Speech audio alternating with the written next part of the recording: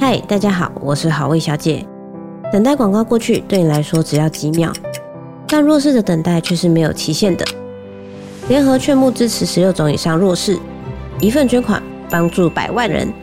现在点开下方的链接，让他们等待的希望可以到来。Hello， 同情家族，欢迎收听 Look Back Sunday。在这个节目 ，John 老师会汇整过去不同国家与主题的热门跟读文章，让你可以在15分钟内吸收最精华的世界时事趣闻。Let's get right to it。Asia welcomes travelers, but Japan says not yet. In a normal year, this would be peak season for tourism to Japan.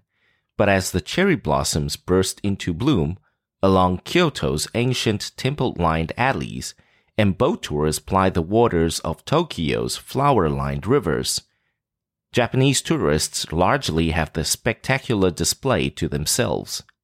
The country sealed its borders to most foreign travelers early in the pandemic, and has only recently begun to allow a slow drip of students and business people to return.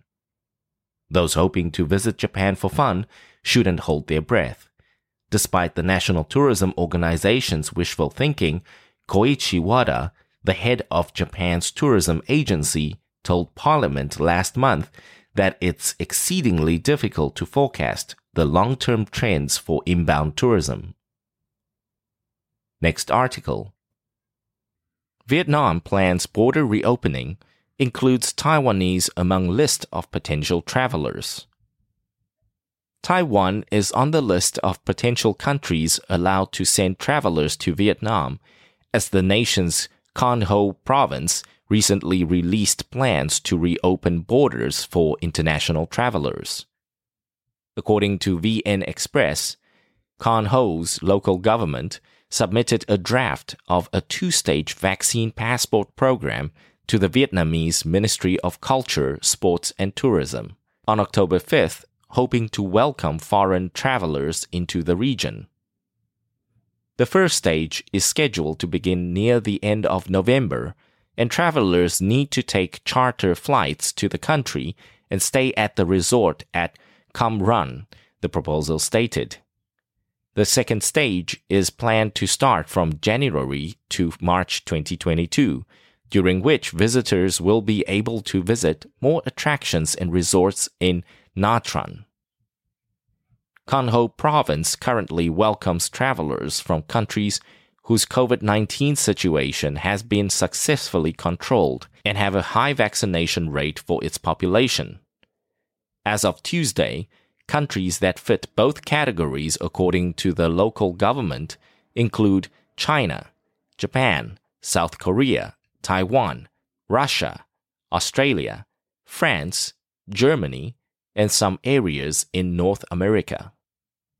Travelers need to show vaccination proof, and the vaccine manufacturers need to be recognized by the Vietnamese government. As of press time, Vietnam has authorized 8 types of vaccines, including AstraZeneca, AZ, Johnson & Johnson, Moderna, Pfizer-BioNTech, Sputnik V, Sinopharm, Hayat Vax, and Abdallah. Next article. Airlines targeting post-pandemic revenge travel. The blow caused to the airline industry by the COVID-19 pandemic has been especially felt by budget airlines, which mostly operate narrow-bodied passenger jets and have therefore been unable to develop a sideline in air freight during the pandemic. According to one academic's analysis, when the outbreak stabilizes, businesses are targeting a trend in so-called revenge travel. However, she also hopes that rather than the pre-pandemic price wars between budget airlines, the consolidation that has taken place during the pandemic will restore healthy competition in the industry. According to Associate Professor Melody Dai of National Cheng Kung University's Department of Transportation and Communication Management Science, costs per flight have not changed during the pandemic. But if carriers are required to implement social distancing seating plans, leaving empty seats between passengers, this would eat into airlines' profit margins, causing a fresh headache for the industry. Dai says she hopes that budget airlines will manage to survive, since they help stimulate Taiwan's domestic tourism sector as well as the wider economy. Dai says that choosing to operate flights during the pandemic is a test of airlines' ability to sustain losses, but the crisis may also prove to be a turnaround for the industry. Dai says there are many variables to the pandemic.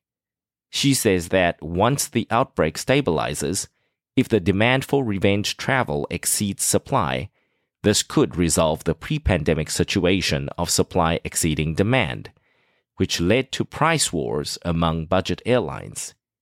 The consolidation that the pandemic has triggered within the airline industry could bring about a return to healthy competition, says Dai. One industry insider stated that, despite the lockdowns and reduced number of travelers and flights during the pandemic, the industry is bullish about post-pandemic prospects for both freight and passenger travel in the flourishing Asian region.